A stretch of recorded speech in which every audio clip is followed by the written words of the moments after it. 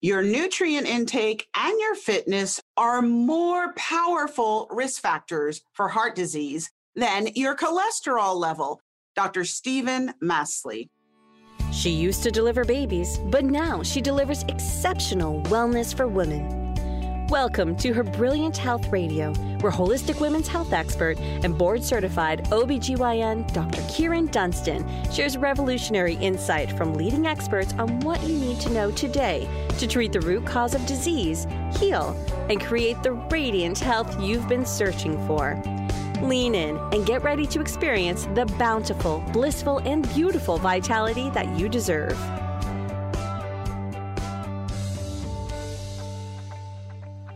Hey, everybody, and welcome back to another episode of Her Brilliant Health Revolution. Today, we're talking about heart disease, the number one killer of women at midlife and beyond. So this is definitely something you want to listen to and take action on, because I know everybody worries about hormones and cancer, but really it's heart disease that you should be most concerned about at midlife.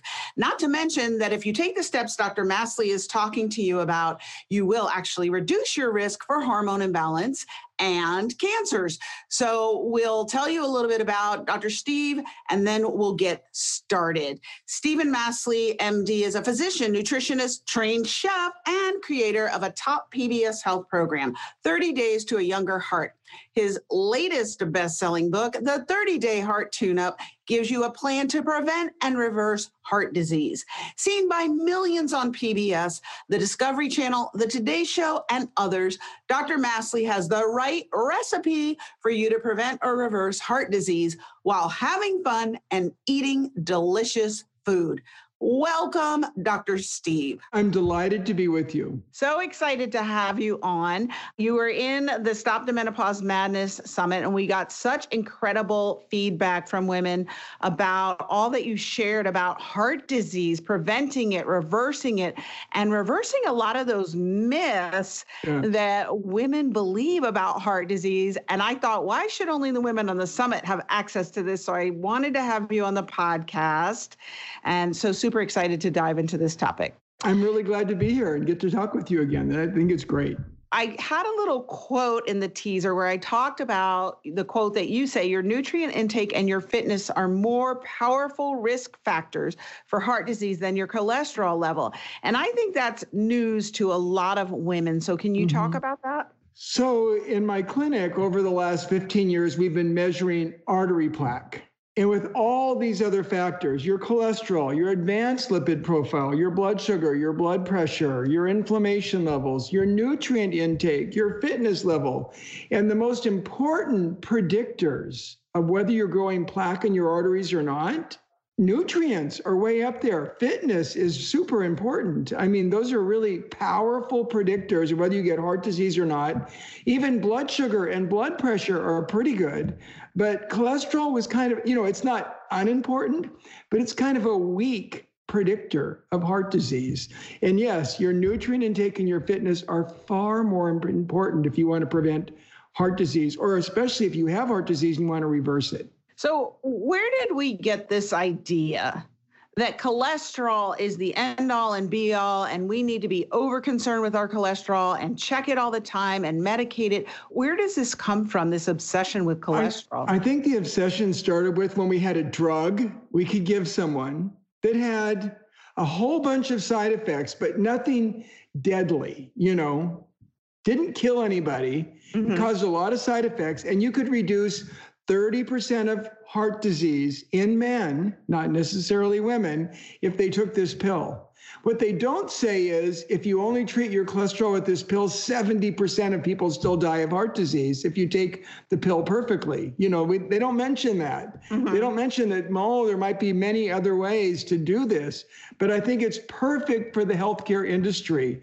Here's a test that you can charge a lab test for, charge them for a prescription, and do lab testing to see how it comes out. And then they have to follow up and see the doctor. I mean, it meets the healthcare paradigm that we live in, that you treat a disease and you monitor it. And you're never dealing with the root cause, though. Right. Right? Yeah, so it fits the medical orthodoxy of how our system's set up. And, we're good students, so we want to be good patients Yes. and we follow it. So I think that we've become obsessed with our cholesterol, but really it's about so much more than that. Yes. So that's I think that's the perfect message. And I'm glad the way you said it. So it's not that cholesterol is not important, but it's that so many other things are more important and make a bigger factor. And I think it really, especially for women, where for women, lifestyle factors are much more important than cholesterol drugs ever could possibly be. Okay, so lifestyle factors in women, we're talking mostly here to women at midlife, 40 to 60 and beyond, some younger, but mostly in that age range.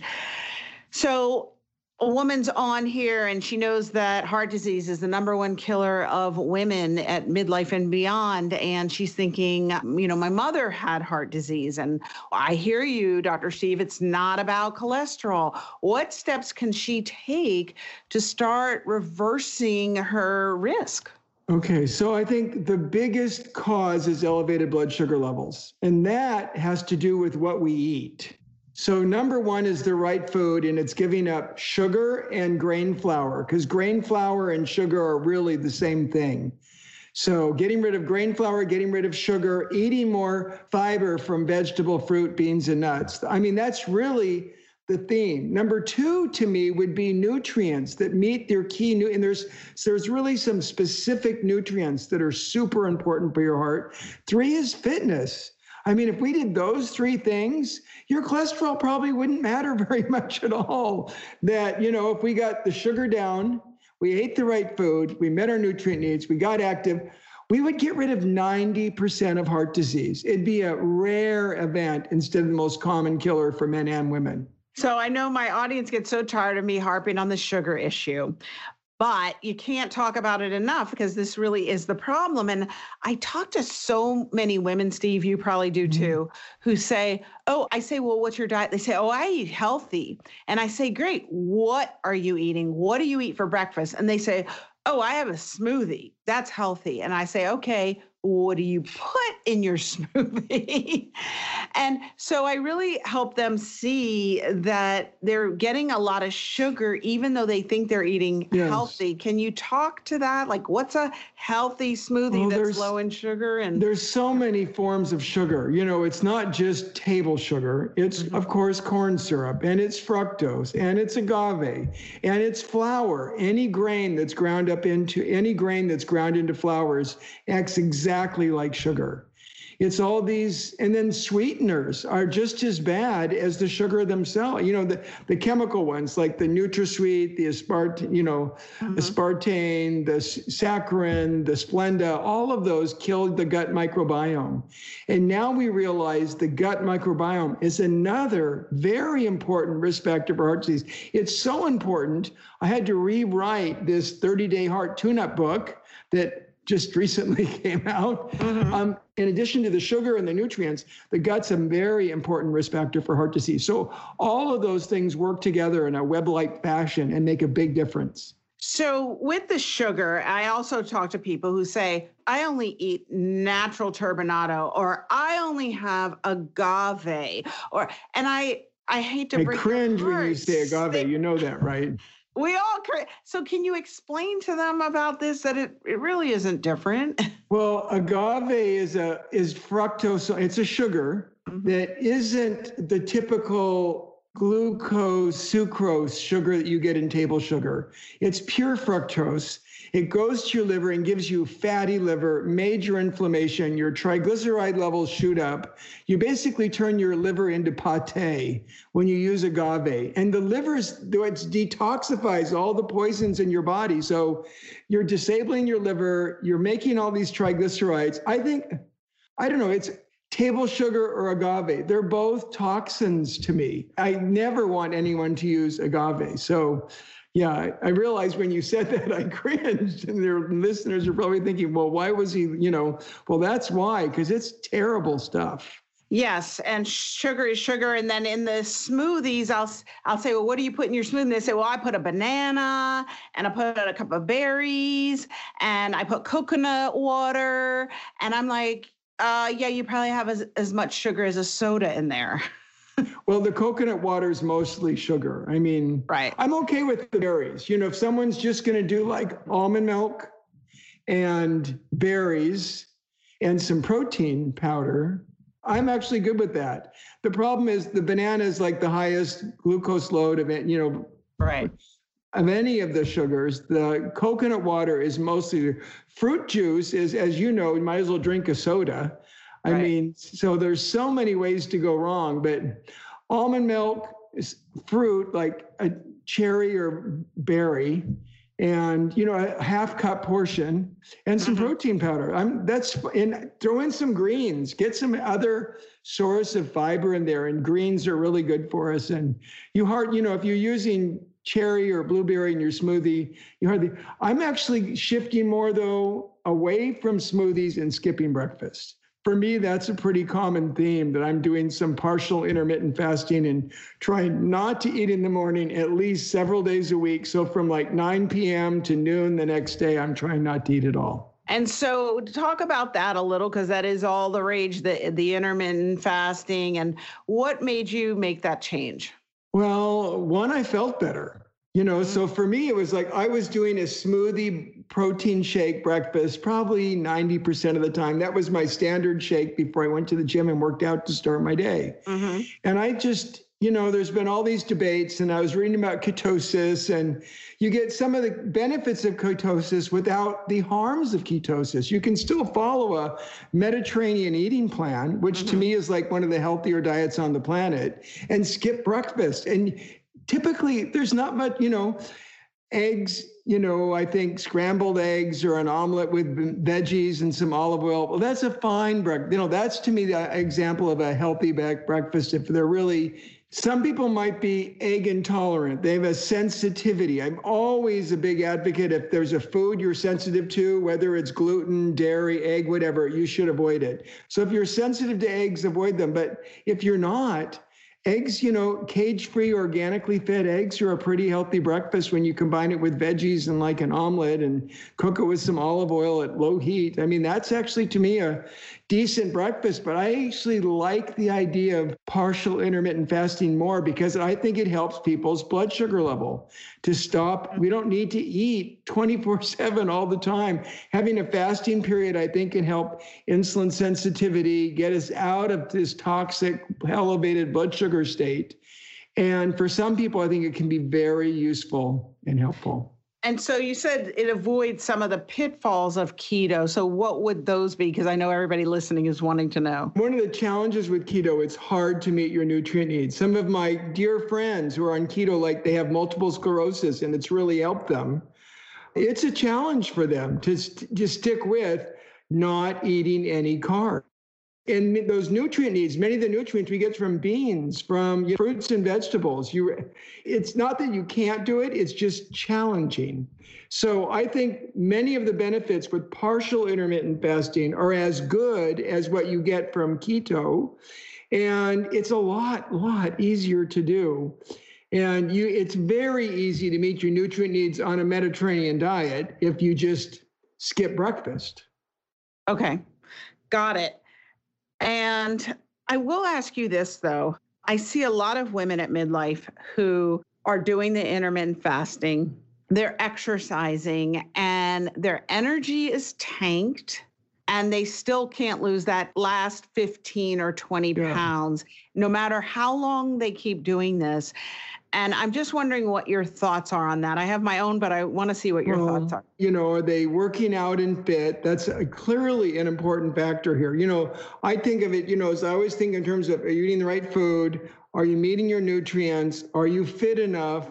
Are you managing your stress? Are you avoiding toxins? Do they drink too much alcohol? Do they get too much mercury? I mean, those are the top 5 things that come to mind when someone says, I'm doing this right, but I'm still tired and worn out. And I try to just go through those pillars and try to identify which of those pillars may they not be reaching. And that's really for your heart. Those are the 5 things I focus on, whether it's your brain or your heart.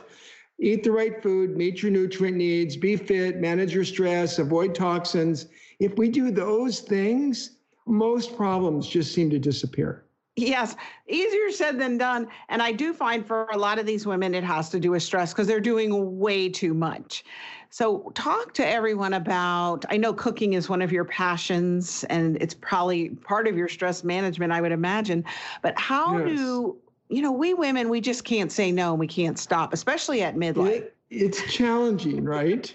Right. Super mom, super spouse, professional. It's hard to do everything. You do have to learn to say no. That's really true. But I also think we need to proactively manage it. We do need to choose to get a good night's sleep.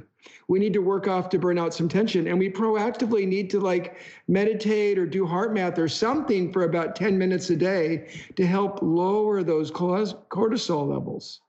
So to me, that's the theme for stress management is proactively doing. I think just those three things are huge: sleep, a workout, and some meditation, heart math time every day. I agree. Amen. Amen to that. But doing them, it's not always so easy, especially for women, because I think women seem to come in their families, they come last oftentimes.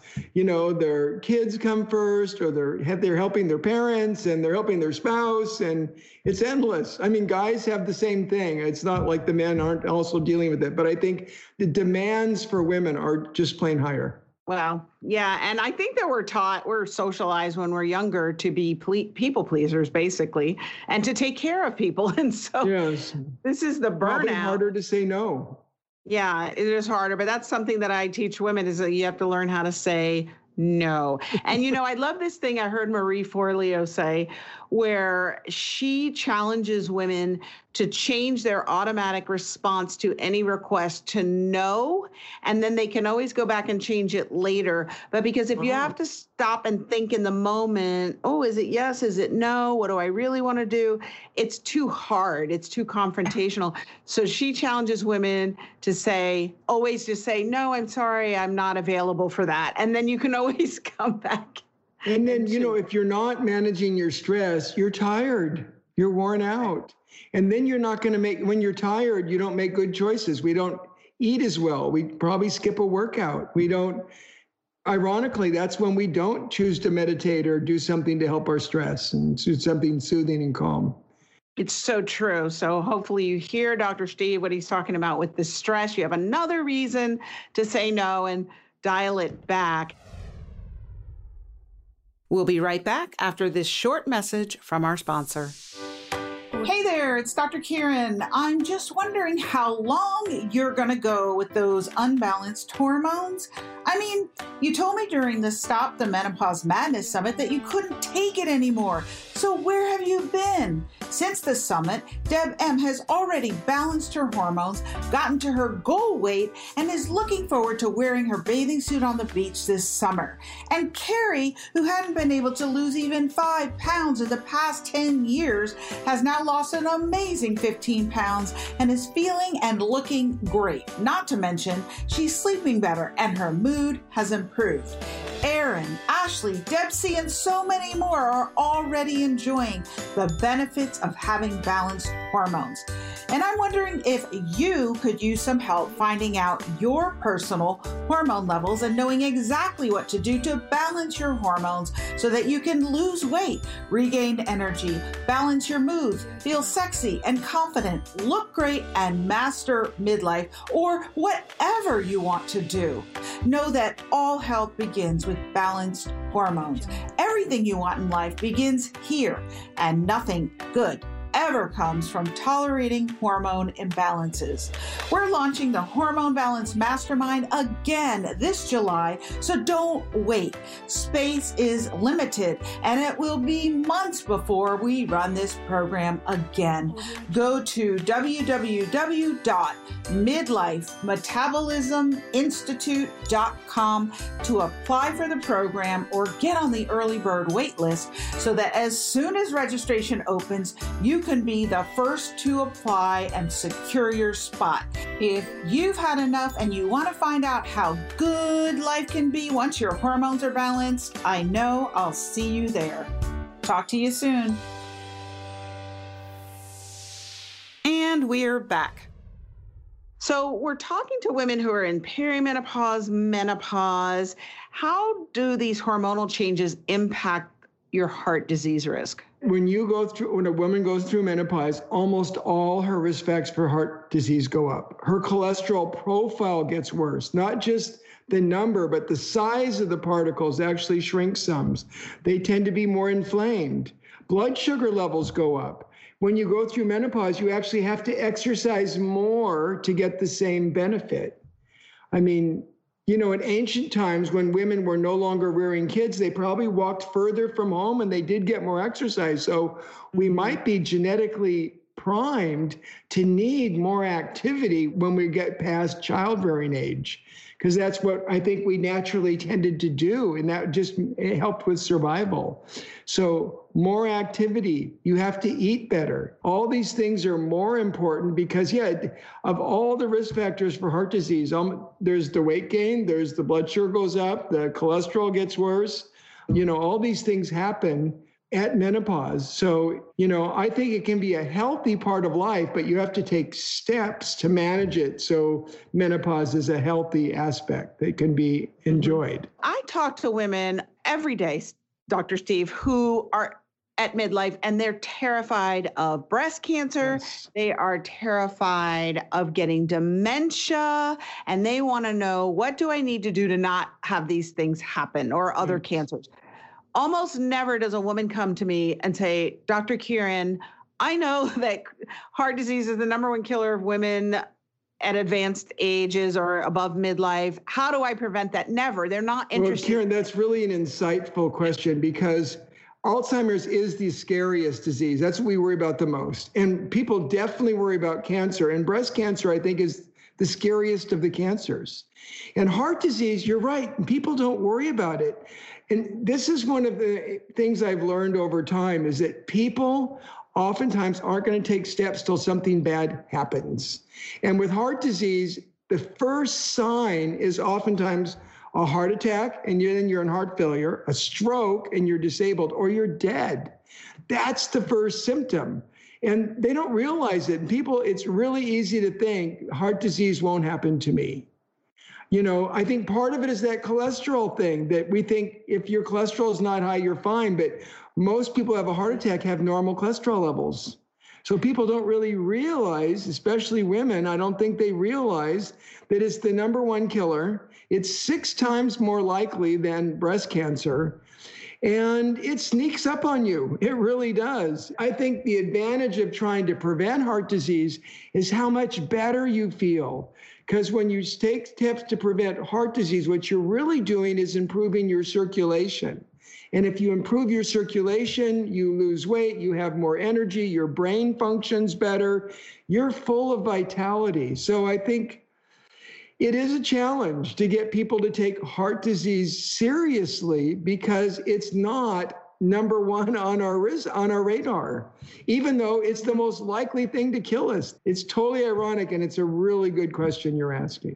But I think your answer is very telling, because we are lulled into complacency because we believe that it's all about cholesterol. And so when our doctor tells us our cholesterol is quote unquote good, or even okay, we think that doesn't apply to us. I'm fine.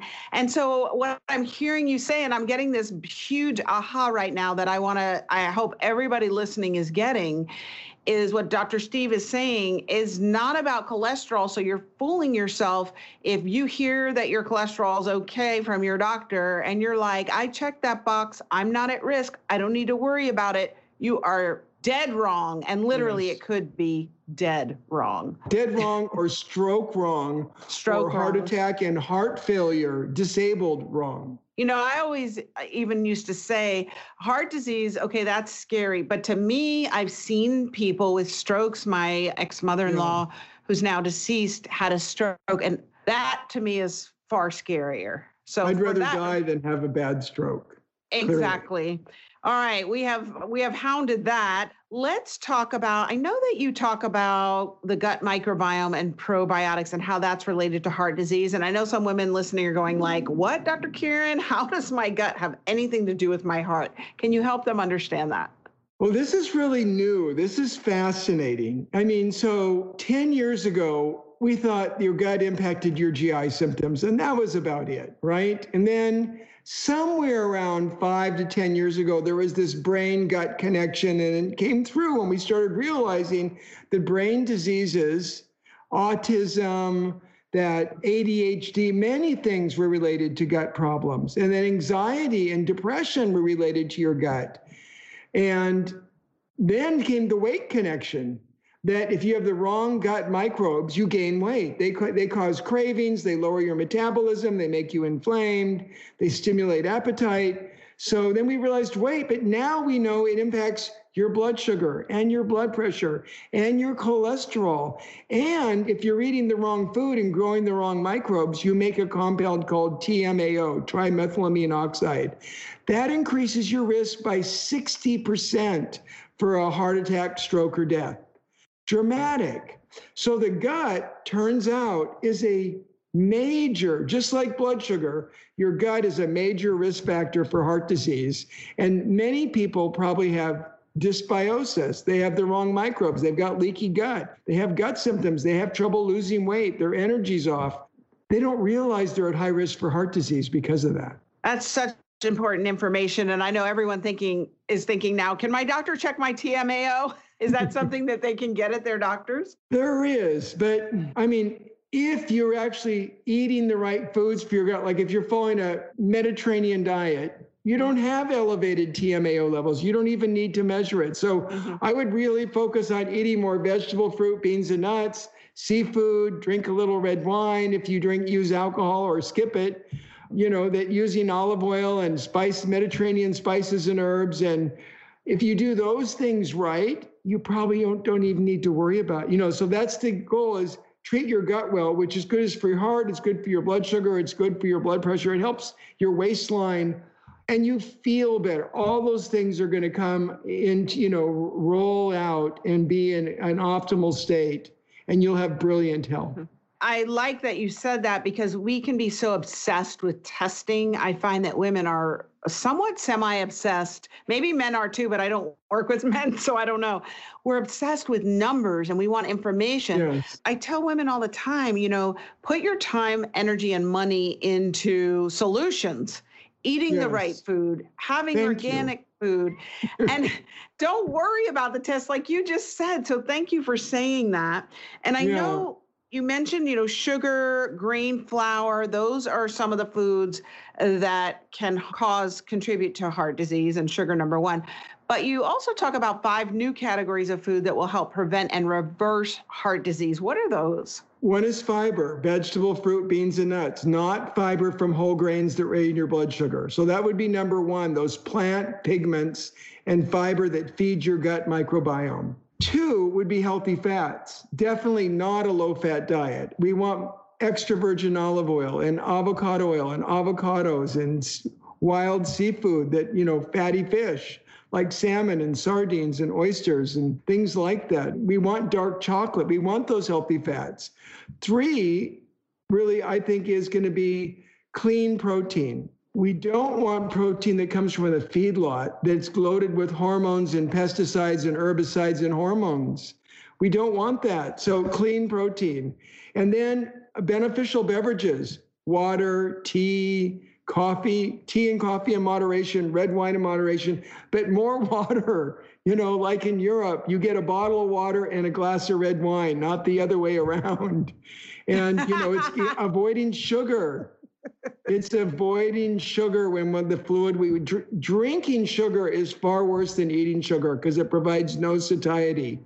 So you're just going to keep eating endlessly and be more hungry every time you drink sugar in fluid.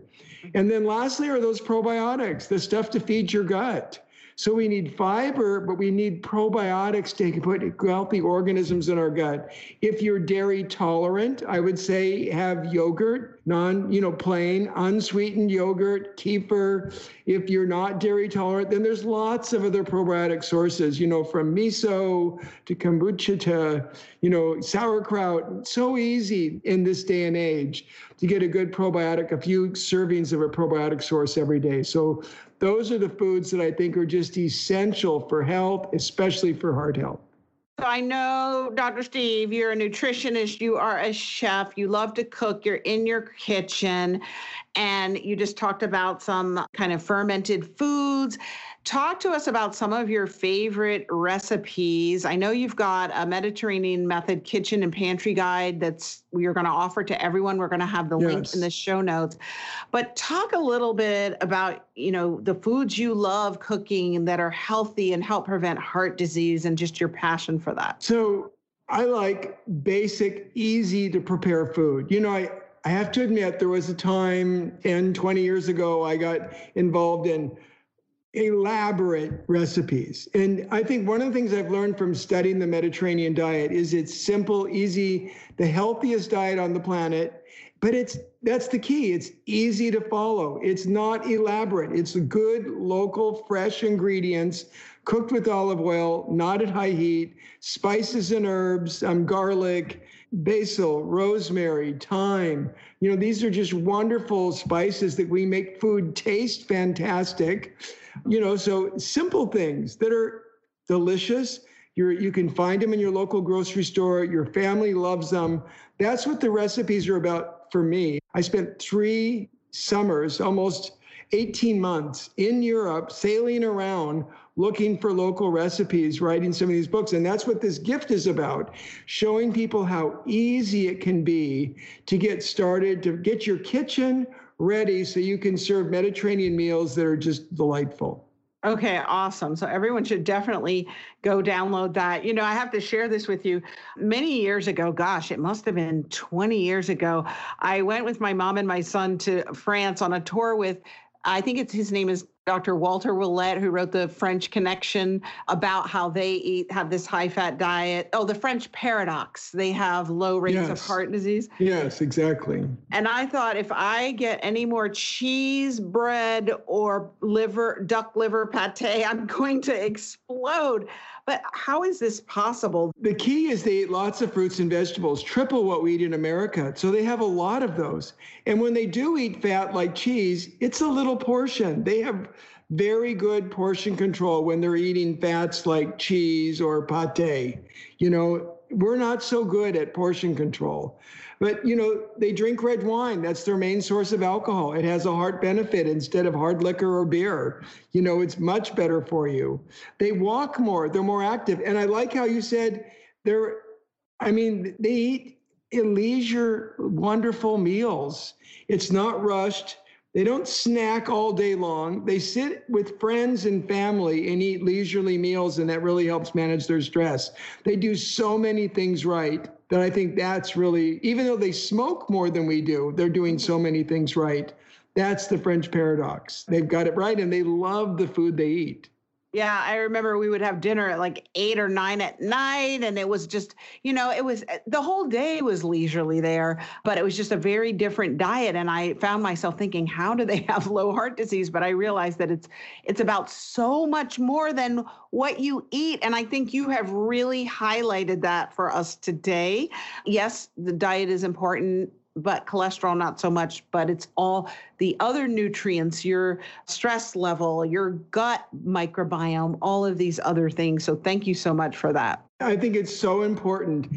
I think one of the challenges, many people are waiting for something bad to happen, as I said before, but I don't think people realize. I think one of the quotes I hear from my patients is they forgot how great they could feel.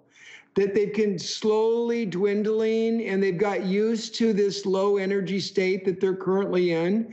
And until they actually take care of themselves for like 3 to 4 weeks, they're like, wow, I forgot how good I could feel.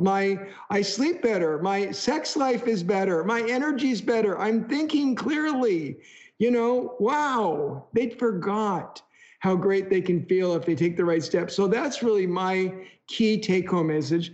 Don't wait for something bad to happen. Take steps today so you learn to feel fantastic and you have a brilliant life. Yes, I love that. Don't wait for something bad to happen. Take action. Well, it's really how to make this easy. How do you set up your kitchen? What are the essential tools?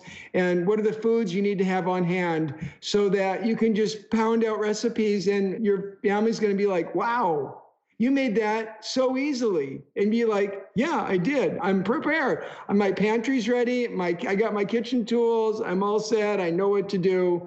Make it easy to create delicious food that's good for you and the whole family. I'm all for that, for sure. Thank you so much for joining us, Dr. Steve. This is great, vital, important information about the number one killer of women. So we can't hear enough about this. Thank you for this very unique and powerful perspective that you offer. And it's always a pleasure to get to talk with you. Thank you so much for joining me for this episode of the podcast. If you enjoyed this episode, please share it on social media and send it to someone who would benefit from it. If you love the show and really want to support it, please go to iTunes, write a review, and subscribe.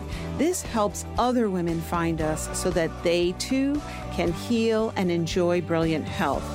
I've got a gift for you. If you take a screenshot of your review, post it on your social media, and tag me, I'll send you a special surprise right to your inbox.